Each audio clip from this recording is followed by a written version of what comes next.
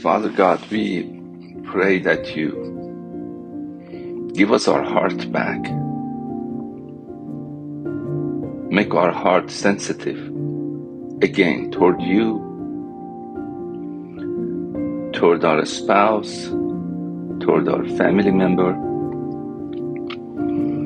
toward our churches, community, people, city, nations. Allow our heart to be sensitive and humble toward humanity. Allow our heart to be sensitive and trust again.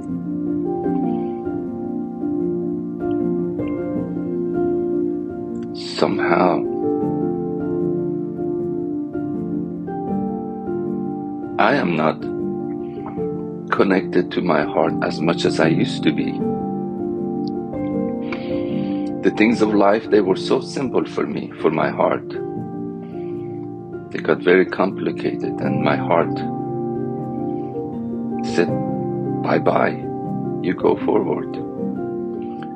Go do all your accomplishment, do all that you want to do.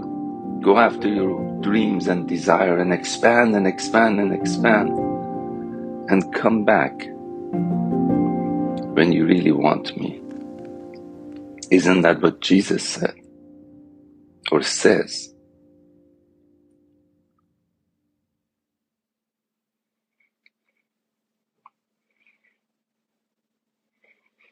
The Lord said, what good is for the man to gain the whole world and loses his soul? What good is it for me to really provide for Susie and for my loved one and do ministry and do so many things for so many people and lose my heart for them? But you may say, how?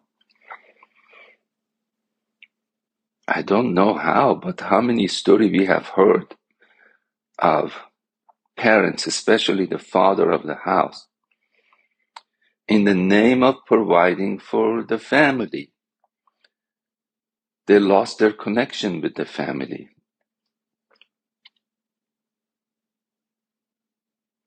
Then the question is, what is more important? Doing things, providing, or staying connected with the one that we are providing for? How about with God? Which one is more important for us? For the Lord to provide for us anything we ever ask, or for the Lord to stay connected with us?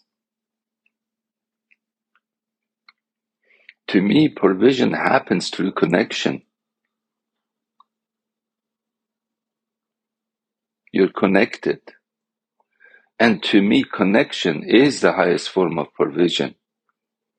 That we are connected to our own hearts. We are connected to our spouse, our loved one. We are not lost in the land of provision. We are not lost in promised land. To me, for Israelite, they could have more connection when they were in the desert with Father God.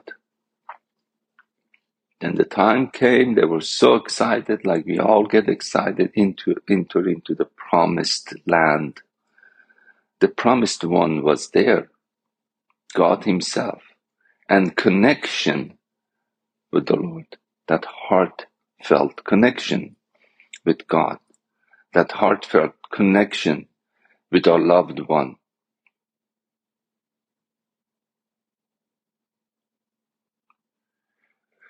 Something to ponder.